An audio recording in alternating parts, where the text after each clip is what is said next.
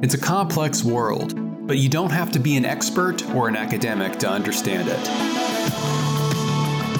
These are those late-night buzz conversations about politics, culture, art, philosophy, and religion, just trying to make sense of it all.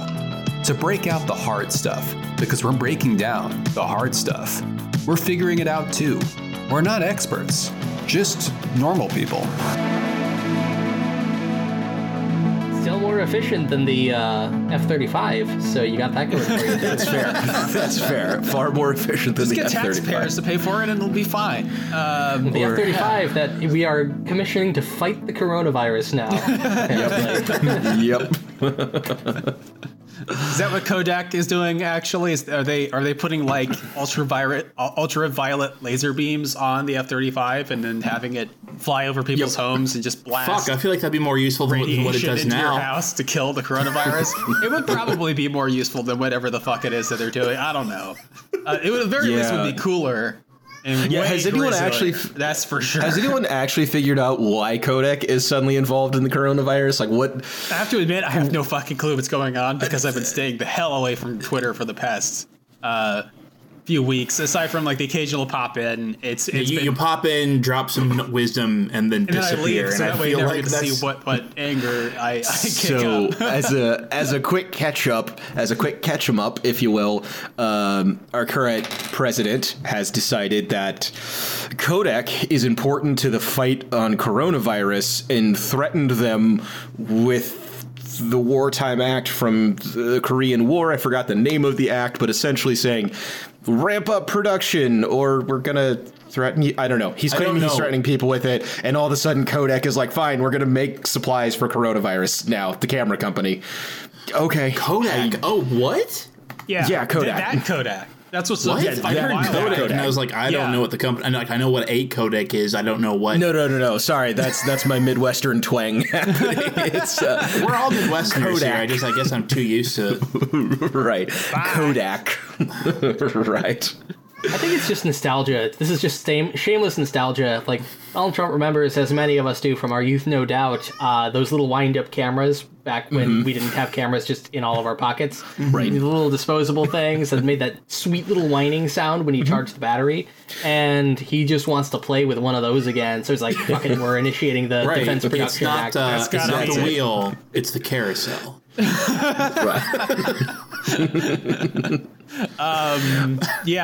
I think it's pretty clear that Donald Trump is finally having his Kodak moment. Welcome to normal people. I'm James Treacle here in Austin, Texas. I'm Hans Yeager out here in Indianapolis. Ben Grimes also in Austin, Texas. And Adam Bailey in Austin, Texas. So the topic today is whatever the hell we want to talk about. This is kind of a soft reboot. We have been interrupted by the forces of life and work, respectively. And so we're coming back, we're recording, and this is kind of a touch base, sort of a get to know you a little bit more. I think, I'm sure the audience would appreciate a chance to kind of hear a little bit more about how things are going in our lives insofar as they give a damn at all about the show. If you're listening to it this far, hopefully you do care about the people who are actually recording the show. Otherwise, what is wrong with you? But then we're going to get back into the regular schedule of talking on some of these topics, political, cultural, social, otherwise. Really, one of the things that we've been talking about is we want to take this normal people concept, the idea that we're not experts, we're just normal people like you, and help translate some of these kind of highfalutin book learning words and phrases and concepts and put them into things that, hopefully digestible terms, that is to say. And so we're going to do our best. Trying to take everything. I'm only okay. Go ahead. If we continue to translate highfalutin concepts and you're going to do the translation, I'm only okay if you continue to talk like Leghorn, Foghorn, Leghorn. That's his actual name. If you continue to talk that way, that's the only way I want these concepts translated. Otherwise, Leghorn Foghorn is the mirror universe evil Foghorn Leghorn who fights him, and may also be Kevin Spacey. Right. We can't prove that he's not. So. I say, put him in the agonizer now. Oh God. Our show won't usually be that dark, but I mean, Right. I think we're not afraid to go there. That's also a part of our charm. Right. And I think it's also important here to frame, who we are and what we're about. Like, in essence, the way I think we've talked about this show, what we're really looking to do here is make a podcast about culture and politics for the rest of us. There is a lot that we just kind of take for granted in the discourse. Like capital D discourse, like all these words get thrown around. Can you explain what the discourse is to me real quick, Ben? Just, assume I don't know anything That's about what like an epic 5-parter coming down the road, I would imagine. But I mean, moving along from there, I think that there are a lot of things that we just kind of accept at face value. And like, we're not here to say that like, everybody's lying to you all the time and so forth. That's not the idea. It's just that there is this general, I think, illiteracy about basic political terms and concepts and philosophies and ideas. And there is essentially a pundit class in America that kind of profits off of that illiteracy and extends it as far as they can. Like, they really kind of don't want you to know. This is why when you're around the dinner table at Thanksgiving, like, your uncle just legitimately believes that Barack Obama was a socialist or whatever, is that even if liberals and leftists don't get along, even if people in the Democratic Party don't understand their conservative relatives for varying reasons, like, these are ideas that have actual definitions. There are actual concepts behind them at work. And I think a part of what we're about here is helping you understand that, or helping to navigate that in an environment that hopefully that same uncle can listen to and go, okay, so that's what this means, or that's what... or that rat bastard Rush was lying to me. Like, ideally, that's where I think we want to go. But, I think that's kind of our mission here.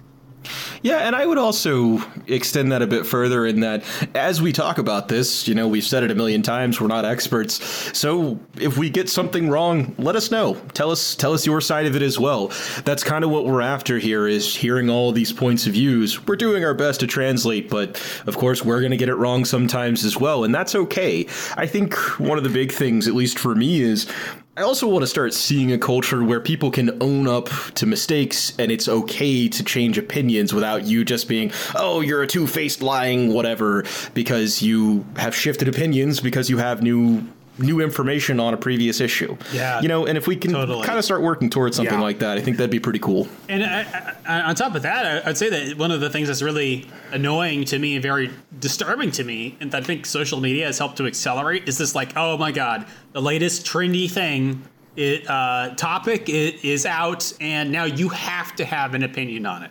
If you don't take a moral stand on this issue, which you may know nothing about, then you will be held in contempt of court for not having an opinion. Damn you, sir, for not caring. You don't care about people because you didn't post the thing. You needed to post the thing in solidarity, even if you don't know what the fuck is happening. You're kind of expected to do it.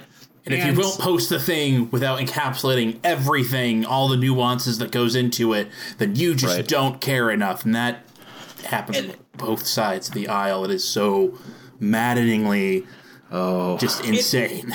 It degrades ideas. It actually makes people stupid because you have to make a decision without thinking. And you should always have the room to think and the room to doubt. I mean, it's something I've said recently. I mean, it's something that I feel like I've believed for a long time, but on Twitter recently I've been saying it more often because I think people need reminded that doubt is sacred. Skepticism is sacred. Having the ability to say, I don't know, is okay. Even if it's about something that has a moral dimension to it, you don't have to have an opinion. If you haven't fully formed your opinion on X or Y or Z subject, that's fine. And hopefully Normal People is a place where you can go to learn more about it without feeling like you're judged. If you swing one way or the other on a particular topic, we just want to dig into it. We want to understand the meat of these things. And we're all just working through this too, because we're not taking that expert stand. We're taking the normal person stand, and hopefully that welcomes you in. Well, and to kind of get out ahead, too, where somebody might go, hey, this sounds like this might be kind of like a centrist show, or what are you guys doing with that? Bloody centrist, you fence-sitting son of a bitch. Oh, man, yeah, that's right. We're here to straddle the line and nothing else. That's right. We will never take a hard line on any positions ever.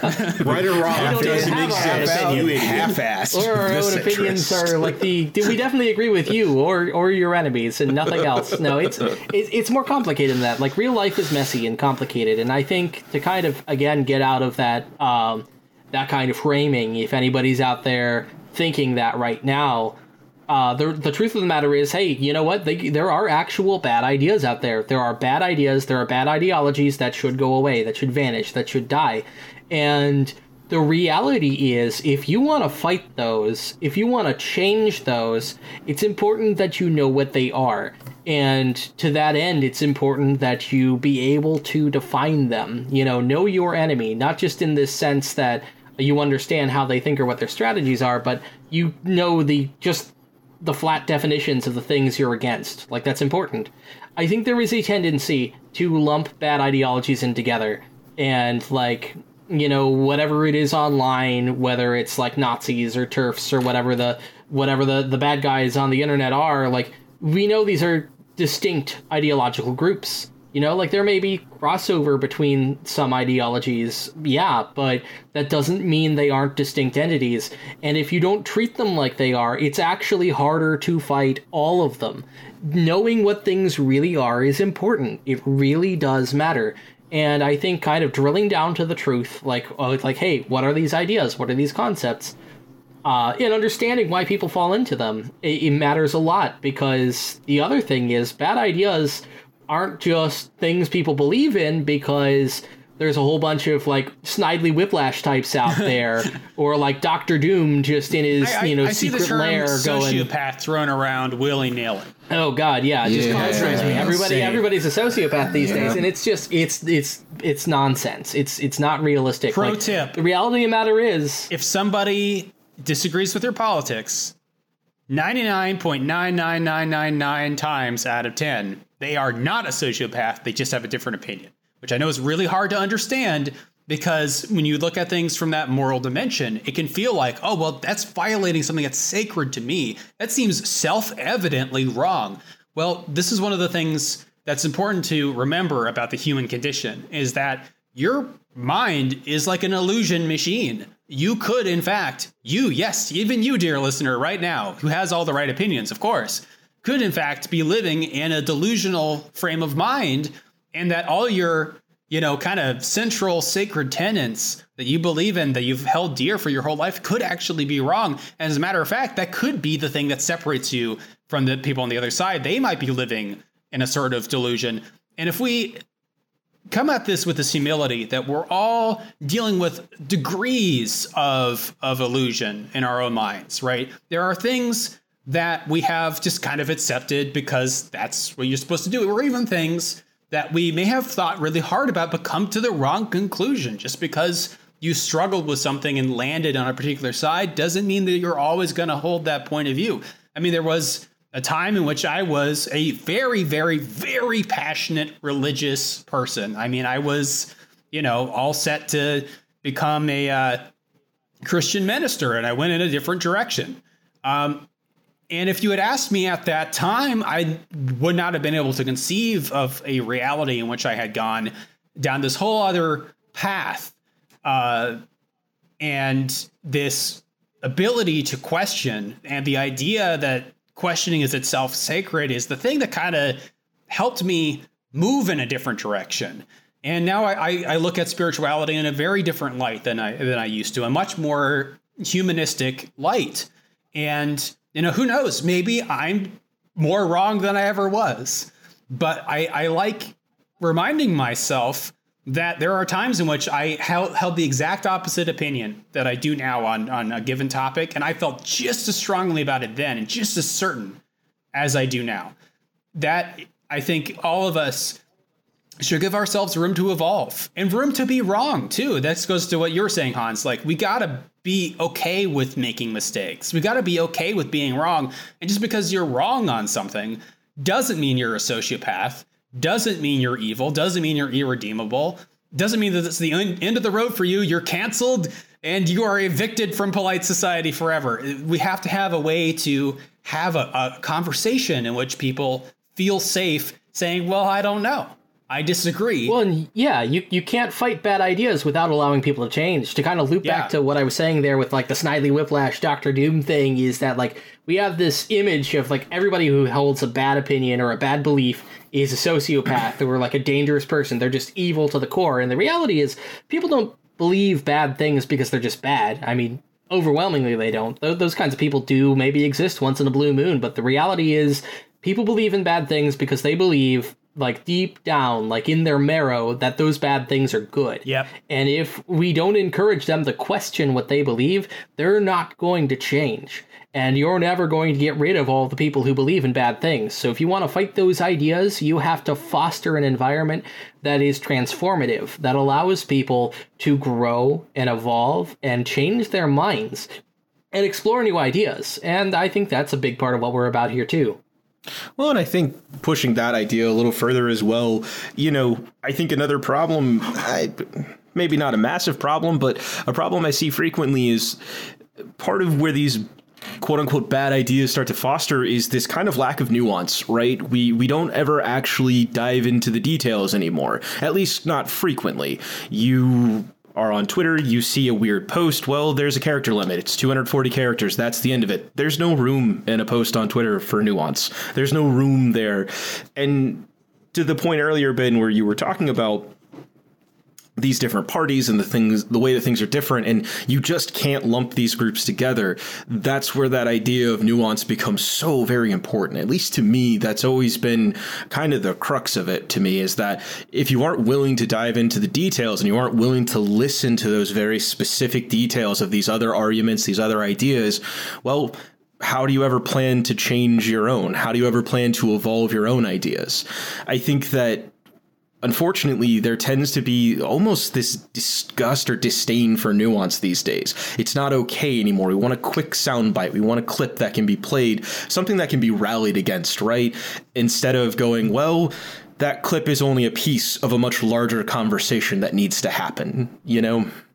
No, I think to that end, something to also keep in mind, kind of like piggybacking off of what you said and what Ben said, and it's part of what James has said, is like it's not also just like knowing, you know, like what your, I don't know, I hesitate to say opponent or enemy, because I feel like, you know, conversations can be a little more collaborative than that, but, you know, the stance of whoever it is you're talking to. But I think it's also important to know the topic that you are both mutually talking about, and also know your own research and your own topic.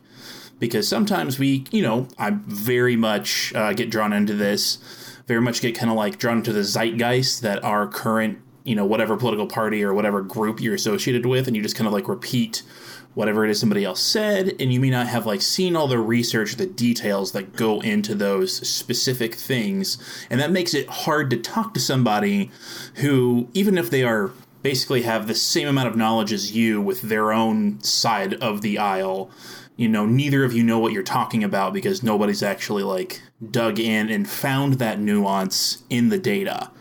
So I think we also, you know, we draw more conclusive, better arguments and solutions and stances based on what we actually learn from that and sharing, you know, all that knowledge. So I think, like, for me, like an example is I go through bursts of learning more about what's going on with coronavirus, but not always like keep myself currently up to date. But, you know, it's important to know all that if you want to engage in a conversation with other people. Like, I've been forced to look more into how, you know, the tests that have been done with hydroxychloroquine or whatever going on. You guys know what I'm talking about. Yeah. You know the drug. Yeah. That's a mess, but there's like just enough validity underneath of it that it's important to like see where these arguments are coming from for it, and that it's not just like a bunch of, you know, crackpots saying shit to help Trump get elected. So right. There's more to it than that, and if that's all you treat it as, it's going to stall out right there. Like, there's like very good specific reasons to like not put that information out in the public and tell them to take these drugs, because that's dangerous. But not everybody kind of like understands like that, like those specifics, because I don't, everybody like on the right, not everybody on the right, but you have these like very far right-leaning publications on the internet that just want to take like individual pieces and just spin them out of control and give misinformation. Then all of a sudden everybody thinks they are, somebody on the right thinks they are talking to a democratic standpoint that doesn't, or a left or a liberal standpoint that doesn't actually exist. So I think being able to kind of like center everybody on that same correct information is important too. Yeah, I think there's this tendency to kind of dismiss ideas and talk past each other, even when we're aggressively against a thing. Something I think about a lot is the way, like, look at just a few years ago, like the particularly insufferable subset of internet atheists who were just constantly on about, like, you believe in an invisible sky man who's not going to save you because he's not real, or the like, religious guys, or the Bill Maher worshipping religious guy. Like tooth fairy bullshit, where it's like, it's like you believe in the tooth fairy. Well, no, it's fucking not, Ricky. Like, that's not the way it works. Like, the thing is, when you say shit like that, it alienates the people. Like, you're not getting through to anybody. You are, to use the term preaching to the choir, in essence. Like, that's to rile up your fan base. That's to rile up people who already agree with you. But that's not going to convince anybody, because the people who don't believe what you believe don't believe in the things that you're saying they believe in. And so you have to ask, what's the purpose of that? What's the point of that? What does that do? I think it's worth noting that Spin has no party. Yeah. Oh my God. But, this is actually a really great example. I'm glad you brought up this kind of like new atheist kind of thing. It's like aggressive. Oh, yeah. It's tied to everything. Evangelical atheism. I think it's a really great example because, Ben, I'm going to bring it up. I have to bring it up if we're talking about the discourse. Fucking Gamergate, man. All right. Because this kind of Flashpoint thing that happened back in 2013, 2014, some say it never ended. Anyway, so this event on the internet kind of split the new atheist community, because you had the same style of argument being made by people on both sides of this issue, and it spun wildly out of control because it was impossible for these folks to talk to each other because they lacked the rhetorical tools to actually have a meaningful conversation. They knew one style of argument, and that was berate, deface, treat your opponent as ridiculous and worthy of contempt. And if you do that enough, you will win. And when you apply that set of rules, both sides of this charged argument, it ends up becoming attached to all these other things that have fuck all to do with gamers. Like, what the hell? But that's what happened with Gamergate. It became this beast with its own kind of narrative because of these tropes that were present already in the communities that it kind of invested in. Like, there's a decent, overlap between like new atheist YouTubers and gamers, and that was all it took for this thing to turn into a real ugly, nasty, bad time on the internet. Hell, like a good half of the talking heads that were kind of egging this group on and actively pushing this conflict and making it a thing to begin with were kind of in that new atheist Twitter sphere, or that new atheist YouTube sphere specifically. And like my purpose here isn't to like, take pot shots at atheists and whatnot. Fuck atheists, no, I'm kidding. My point here is that I think, and I got to bring it up. I think that kind of ties back to this Calvinist mindset that like that's its own fucking episode that we'll eventually get around to. But I think there is this element where we kind of treat, like, there's true believers, the elect, and then there's everybody that you don't actually have. It is not your job to convince people. Like, if you've ever had an argument on the internet and somebody's just like, look it up, like, one, that's infuriating, and two, it's kind of a convenient dodge on two fronts. One, it means they don't have to have something to back up their argument to engage with you, but two, they're removing themselves from a situation where the burden of proof is something they have to actually explore. They don't have to know what the other... the word of God? Yeah, like they don't have to know what the other side or what they're talking about. They just have to know that people I agree with said this thing. Obviously it's true. There's plenty of evidence, or else everybody I agree with wouldn't be saying it. So look it up, you lazy bum. And that's the way that they frame it. It's a self-defense mechanism for the mind. It's a retreat. And like everybody does that. Like you'll see, like, if you're getting in arguments with like your aunt or uncle or whoever on Facebook or wherever. You may see that a lot. But everybody does it, like weird tweens on strange corners of like Tumblr do it, like it's everywhere. Back when Tumblr was a thing, it's all over the place. Now this Twitter is just is Tumblr, ingrained and that's behavior. why Twitter's even worse than ever. Yeah. Well, that's the worst part because That like makes so Twitter much is sense. still nowhere near as pornographic as Tumblr was. that whole Maybe it Gamergate should fiasco be. was essentially I was going to say I'm not against it, but that's 4chan another conversation. invading Twitter, and then we have Tumblr invading Twitter too. So now like 4chan and Tumblr are both just on Twitter, and it's just constant. It's everywhere. But yeah, like I guess the point with the whole this like the elect idea in Calvinism is that essentially like God chooses who he chooses. You're just saved by virtue of that. Anybody who's going to come around is going to come around because that's his will. It's the whole like predestination is the law of the land. And I think we see this reflected in people like, say, Richard Dawkins, where Dawkins very much has this whole kind of like Dawkins and his acolytes kind of come from a similar root, I think, where it's like, it's not my job to convince you. I don't have to, like, by debating you, I'm legitimizing you, which is an insane belief. Now, to be fair, it has something to do with the weird way we've kind of framed debate conceptually. That's a whole other rabbit hole. But nevertheless, by engaging with ideas at all, we're seen as legitimizing them in this culture. And I think that's deeply toxic and dangerous. Because the fact of the matter is, if you want to kill bad ideas, you can't ignore them. Like, hey, you know what? Like, go have a debate with the creation science guys. Go have a debate with the climate science denier guys. Like, if you don't air this stuff out, it's just going to continue to exist. We have to engage with each other. But I think we're so afraid that if I talk to somebody who believes different than me in public, I will be seen as impure, or worse yet, may be convinced of something and become impure. And so I cannot read their books. I cannot listen to their people. I cannot talk to their guys and convince them, because down that path lies corruption, and that is wrong. Every part of that is wrong. Those ideas don't go away.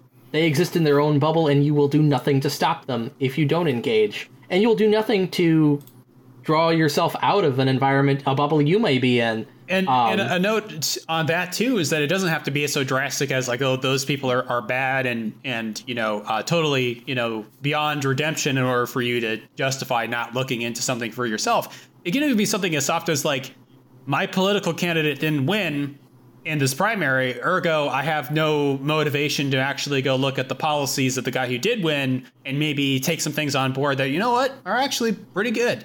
And it's something that I talked about recently on the Nerds for Humanity podcast. And we were talking about Joe Biden, obviously. And there's a lot of people, you see it constantly on Twitter, this like, Joe Biden doesn't even have any policies. Joe Biden and Trump are really just the same. And I'm sorry, if you think that, you just haven't done your fucking homework, man. Like, just go read the goddamn website. There are plenty of things to be critical about Joe Biden. Like, lots of things. Right. But it doesn't help you to be not informed at all about what the hell this guy that you're criticizing actually thinks, or what his platform really is. You know what this reminds me of?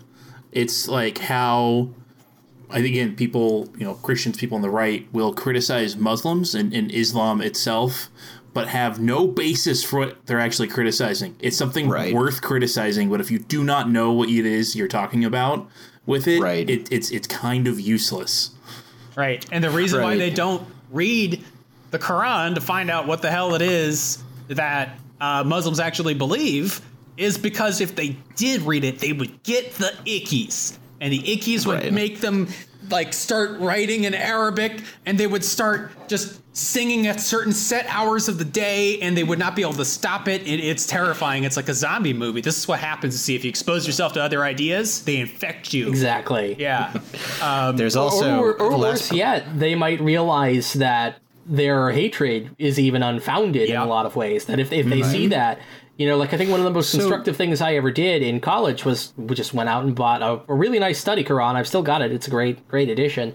And I recommend everybody read that, especially because of what a relevant socio-political topic it's been. Actually, like religions are complicated, ideas are complicated, and if we don't engage with them, realistically, or if we're going to, like, it's one thing when it's a holy book and like everybody's got that kind of conditioning. It's another thing when we kind of treat political tomes as holy books. Oh yeah. I'm basically to the point where, like, it's that read another book meme for me, but for Das Kapital, where, like, come on, okay, like, look, one, everybody should actually read that, I think. You should read that, and you should read The Wealth of Nations. We have this problem where, right now, like, everybody's kind of projecting what they believe some of these ideologies are at each other, and it's just not constructive. Like, I hate to break it to you, but, like, from the people who kind of first sussed out what capitalism even was, it was observational. It's not like a textbook that says you have to screw people over all the time or else you don't appease the capitalist gods. I have to jump in. It's like, it was like, this is how people operate, and if you work by this system, you'll actually increase health and happiness. Obviously, we still do some heinous shit with capitalism, but if you look at where it came from, like what it evolved out of, oh my fucking god.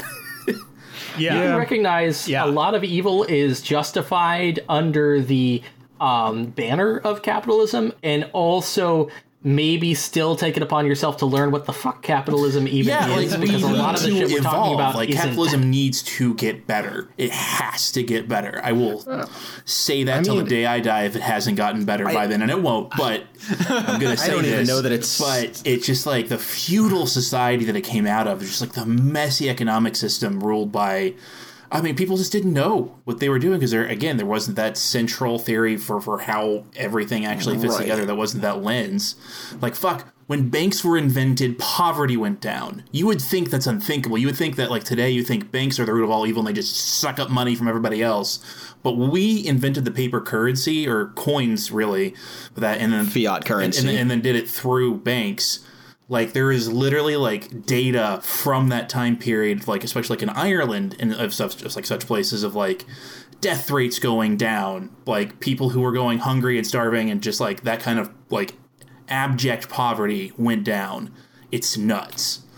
So here's another super interesting correlation like that I've been seeing it popping up lately here and there. Specifically, this one's a bit more off topic here, but about lead content and the effects it has on the brain. We know very strong. There's a lot of very strong evidence about lower IQs, higher rates of aggression, all these higher rates of crime in heavily lead-laden places.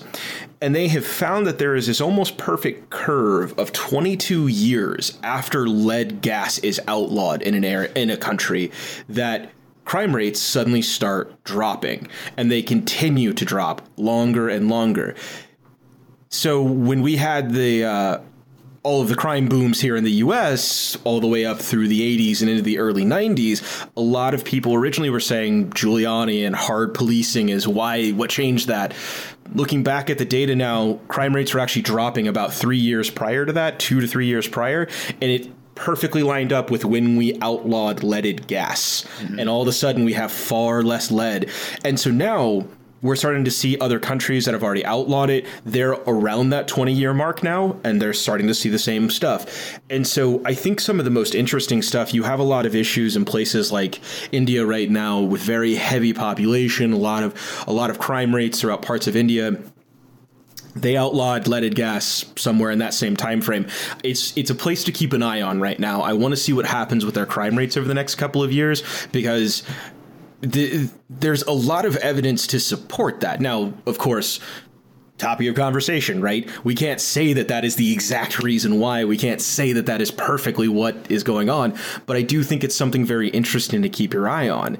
And that's, to me, really encapsulate this idea we're kind of getting at today about shifting beliefs and shifting ideas. At one point, aggressive policing was believed to be the reason all of this went away in the U.S. When it turns out, and that was a bipartisan thing, we literally stopped policing ourselves. And like Democrats pushed that pretty hard. And obviously, like, hindsight is 20/20, right? Like we look at the kind of tough on crime stance of the Clinton era that gave us the mass incarceration problem that we have today. Right. The reason why people supported that. And the thing is that the communities that are most affected by it today are the same communities that supported it, because it was the cutting edge evidence-based policy of the time.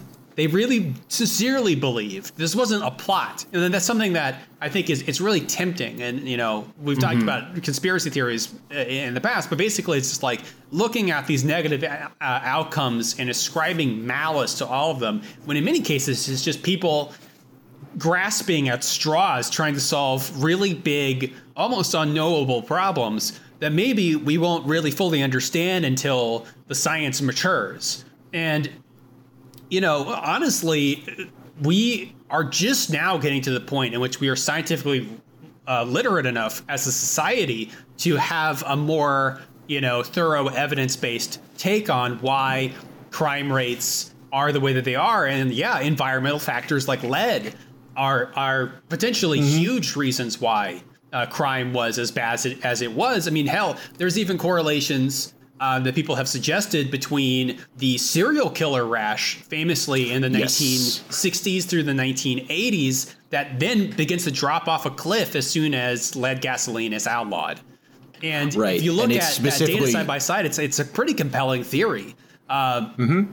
And that's just one of many things that if you had talked to somebody who was like a top like FBI behavioral science person, who their life's work is understanding why serial killers exist, they probably had not even thought about the lead angle, because they were just acting under the knowledge that they had at the time. And I think, not just giving grace to people who are alive today or making decisions today, or to the rest of us normal people, but I think also looking back on past societies and not to excuse evils when they're perpetrated, but to understand how those evils developed. They, in many cases, did develop out of good intentions. In the case of mass incarceration, it's a mix of the racism that we know is an endemic problem and this well-intentioned, we got to do something about crime.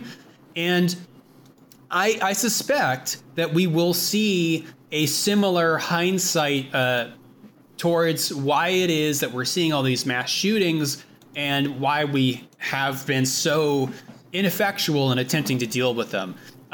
We have, put cops into schools. We have, put all this security in place, and people still, children are still killed in these, mass shootings. And why does that continue to be the case?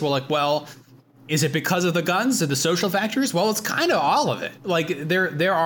These things are complicated. Any topic in which there's a division of opinion, there's a reason why that division of opinion exists. And it's not because one side is good, one side's evil. It's because people are maybe only seeing through the glass darkly, to quote Paul, right? You're seeing part of the picture. You're not seeing the full picture. And, we should all kind of have patience with ourselves, I think, that if there's something that you don't quite understand why somebody disagrees with you on, you might not have the full picture. Before you rush to judgment about that person's motivations, take the time, do the reading, try to understand more of it. And you might come out feeling even stronger about the opinion that you have today. And you might be right to do so. But it's worth taking the time to do your homework. Agreed. Yeah, well, and to that end, too, I think it's important for all of us to do that. On the one hand, I think it's true that a lot of people right now, especially college-age kids, who are just getting into DSA and all that, need to actually read Wealth of Nations and books like that, actually understand, hey, what do capitalists have to say about capitalism? Other than this, it's not the monopoly guy making all these rules, that's not the way. But the flip side of that is, hey, if you're a college Republican, do yourself a favor, and you can thank me later. Go to the bookstore and just buy the Communist Manifesto. It's tiny, I swear. You'll read through it really quick, and you'll be all the richer for it. Don't buy the Communist Manifesto. Steal it. Walk out blasting the Soviet national anthem as you do so. Right. Because and then share it with all of your friends. That is our book. God damn it. Right. Right. But I mean, here's the thing about that. Because after my, hey, capitalism isn't what you think it is, hot take, is my even more controversial and edgy, communism might even be kind of cool, but also doesn't exist to take. Right. Where, like, so I'm one of those guys, like, kind of like a lot of my American peers. I was brought up to not trust commies. The reason I don't trust commies is because they don't exist. Anybody who says they are a communist is lying to you, because communism is like warp drive. If you actually read Marx, the point of it was that communism was kind of the evolutionary endpoint of a fully functioning socialist society. Wait. Last I checked... Are you saying late-stage capitalism might just be communism? No, okay. Right. but Actually, socialist is right missed. in a sense, because in late-stage like the capitalism Soviet is state China capitalism, sense. which is what the Soviets That's very were, true. and what fucking China is today. Anyway, Right. continue. In fact, it's kind of conspicuous that most self-avowed communists are, in fact, ardent capitalists, as it happens, because that is what late-stage capitalism actually looks like. But I think what I'm getting at here is it's like warp drive. It's a cool idea. Anybody who tells you they have a car capable of warp drive in their garage is a huckster, and you should be wary of them. And it's that kind of situation where, like, you can't identify as a thing that doesn't exist, you know? Like, it's nice to aspire to it. It's nice to have goals. But we have to realize that communism is a theory. It's not real. The linchpin to it would arguably be consent. It's a utopian idea. Utopian ideals are cool. They're good. They're good things to have. I, for one, want that flashy Star Trek future. And I'm old enough that I remember when the meme was, you know, fully automated luxury gay space communism or whatever. Right. But here we are now where everybody's, like, idolizing this tanky, you know, like, Eastern Bloc shit, and, like, that's gotta stop. Like, that doesn't work. That's not cool. It doesn't make you edgy. And I hate to break it to you, anybody who takes control of a tiny nation and rules it for 57 years is more equal than the rest of you, and not, in fact, your comrade. Right. You know? They may not actually be a communist, which I know comes as a surprise. So I've got two things to bring up. One, I want to get back to the guy with the warp drive in his garage. I know he doesn't have the warp drive, but I do want to come check that out. You say I should be weary of him. Look, he Scott sounds like a fun Brown, afternoon. It's probably a time machine. Yeah. He sounds like a fun afternoon. It could be a time machine, and if it is a time machine, like on the way back to kill baby Hitler and or drop him off at art school, I think that it's important to swing by and just pop that dude who said a leopard cannot change its spots, because that's really the cause of so many of our problems today, is this notion that people can't chan't I just learn have to new point out ideas. the irony of the fact that you kill the dude who said that people can't change, while you do save Hitler under the premise that Hitler can change depending on different conditions. Right. I mean, look, I'm just going to allow this murder for the sake of irony. Right. Look. Well, I wouldn't be human if I wasn't at least a little bit of a hypocrite. But I mean, outside of okay, fine, we'll drop him off at art school too. They can be art school buddies. It'll be a nice little dramedy. All right. Well, I do we have any quick final thoughts? And we can go around the table. I'll start with Adam. I don't think I do. I think we've been pretty thorough here, I guess, on the topic of do your homework, I suppose, is what we could kind of boil this stuff down to, and that people can change. It's also okay if you don't change their mind. Sometimes just getting that idea in front of them is enough, and maybe sometime down the line they will incorporate that idea all of a sudden, and they will realize something, and maybe they will recognize that you are the one that told them that, and maybe they won't. But the important thing is that you presented this idea to them, hopefully without making them feel like shit, and then their mind actually might take it in. That's really hard to do, and you don't always have to do it. I don't want to be like, you need to make sure you're nice to people that hate you. We're not trying to say this stuff. It's you just are welcome to block is, people on Twitter. You are allowed. Yes, like you don't have to talk and you to don't always everybody. have to. Yeah, you don't always have to engage. But maybe just have some hope that if you just present the evidence, have a calm conversation, and then just end when the conversation seems to be done or you've made your point, that maybe some good change can come from that. For my part, it all kind of comes together in that we do have an obligation to each other to build the best society that we can. We're all in this together, and that means allowing ourselves to grow and learn and reaching out to each other. If there's any one big takeaway I've got from this episode beyond do the reading, learn about the ideas that your fighting against, or learn about the ideas that are fighting against you in some cases, because you may be listening to this and maybe you're part of an ideology that's not so great and you've got to escape it. You have to be allowed to explore to get there. And like, bad ideas don't just die if they're ignored. They don't just die in darkness. Like, I'm all for, stripping power from bigots and making sure that they don't have a platform to hurt people. I believe in that. But you know what? Like, you can't just shame bigots into changing, because bigots all have friends. They have social circles that will back them up, and the harder you hit them, the more shoulders they have to cry on that are going to throw them right back into the ring to fight you again. There's a better way. You can't just kill hate by ignoring it, and you can't just starve it of oxygen either. It just doesn't work that way. If it did, we would have won already.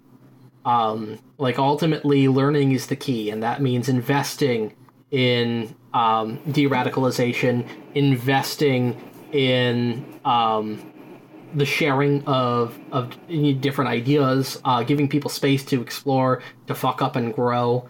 All of that matters. And if we don't figure that out sooner than later, we're not going to get anywhere. It sounds like a British insult, by the way. Fuck up and grow. Okay, Hans, go ahead. Yeah, I think my final piece here on it is that something I've learned over the years in working in tech is that the ability to say, I don't know, can go so far. Unfortunately, I think there is a lot of this today, a lot of push that you either have to be an expert or you have to be an idiot on a subject, and there's nothing in between. And I think, again, to a lot of what we've talked about through this episode, the things we're trying to put out there is that it's also okay to have a third option, that you are just a normal person on a subject, that you know some things about it, but you don't know everything. It's always a good thing to strive to learn more about that subject if you care about it. Find all the details that you can. Get into it if it really means something to you. But at the end of the day, it's also totally fine to go, yeah, you know what? I actually don't know. What do you know about this subject? Let's exchange information on this subject. Again, I think it's working in a technical field. There is a lot of people who really want to tell you they know more than they actually do, because I think there's a weird inferiority complex in my field that tends to be somewhat rampant, but that's neither here nor there. To the point of it, I love saying I don't know. I think it's a great way to learn new things. It just means that there's something new I get to learn now. And I think all I can do is encourage all of you all. If you don't know, say you don't know. Find out about it. Learn more, you know? I don't know, Hans. It's also a pretty kick-ass Ozzy Osbourne song, if you ask me. I do know that. Yeah, I was aggressively nodding through that, Hans. Could not agree more. Something that I embraced as a personal motto years ago was make better mistakes. The reason why I like that aphorism is because it's kind of the inverse of this pathological, in my mind, pursuit of perfection. Perfection, I mean, it's like communism. It doesn't exist. You know, it's this way of setting yourself up against an ideal that can never be attained. And of course, you're going to be in this constant cycle of anxiety trying to reach it. But you're just mortal, like the rest of us. You're just a person. You're just, all of us, even the experts, are ultimately just normal people trying to do our best. And it's okay to make mistakes. It's okay to not know things. And instead of trying to get everything right, instead of trying to know everything there is to know, just make the best mistakes you can. And know what you can, and try to do a little bit better tomorrow. And not in pursuit of perfection, but just because it feels good, because it's a good thing for you. In the end, this is something that's going to improve your quality of life. It's going to help you navigate this complex world. It's going to help you make sense of some things that, you know, before maybe didn't make any sense at all. And that's really the best that we can hope for, because we are just normal people. We're not experts. And thanks for joining us for this kind of inaugural episode of this rebooted version of the show, which is a little bit less lengthy. Obviously, we still talk for fucking ever, but you know, we're trying to do better. Okay, we're just making slightly better mistakes. Yeah. We're trying to make better mistakes. So exactly. I guess we'll go ahead and plug things, and we'll get out of here. I am James Treacle at James Treacle on Twitter. Treacle Up is my YouTube channel, which I haven't updated in a long time because I've been busy doing all kinds of work shit. But I will get back on that horse, I promise. And Adam, plug your stuff. I am Adam the Bailey, or at Adam the Bailey on Twitter. I don't tweet much. I don't know that I have anything else to plug at the moment. Chugging away on a bunch of other side projects, some with people here with me on the podcast. But other than that, I don't think I have anything else to add. Ben? Yeah. Yeah, you can follow me on twitter.com at Don't Ask Jeeves.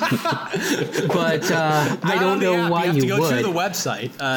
Twitter.com. https:// You know, the app just doesn't cut it. That's for scrubs. Actually, you don't want to be that guy. Real talk, I use the mobile website like .com for my main account. I've got a shitpost account on my app that I have yet to swap. Oh, I didn't know you had this dark side. That's intriguing. See, you learn something new every day. There we go. All right, Hans. You'll find me on Twitter at HansJaeger90. About the only thing plugging, we have a new podcast coming out soon. Ben and I, Bargain Bin Connoisseurs, should be up here shortly. You can come visit a website that's under construction, bargainbinpod.com. Hopefully we'll see you over there at some point. Oh, Ben, did you Someday a house will be built here. Did you actually get to mention your handle before we totally derailed that Twitter conversation? Oh, no, I totally did. Okay. Yeah. All right. I said at Don't Ask Jeeves. But it's better if they don't know when you think about it. All right. So that's the note we'll leave you with. Keep yourself ignorant, at least about Ben's Twitter handle. You'll thank yourself later. Anyway. Okay, please support us on Patreon, too. Patreon.com/JamesTreacle. If you feel like it, we do appreciate it. It definitely helps cover the expenses of hosting, etc. And it will help us. Maybe will encourage us to do this more often. You never know. So thanks, y'all, and we will catch you on the flip side.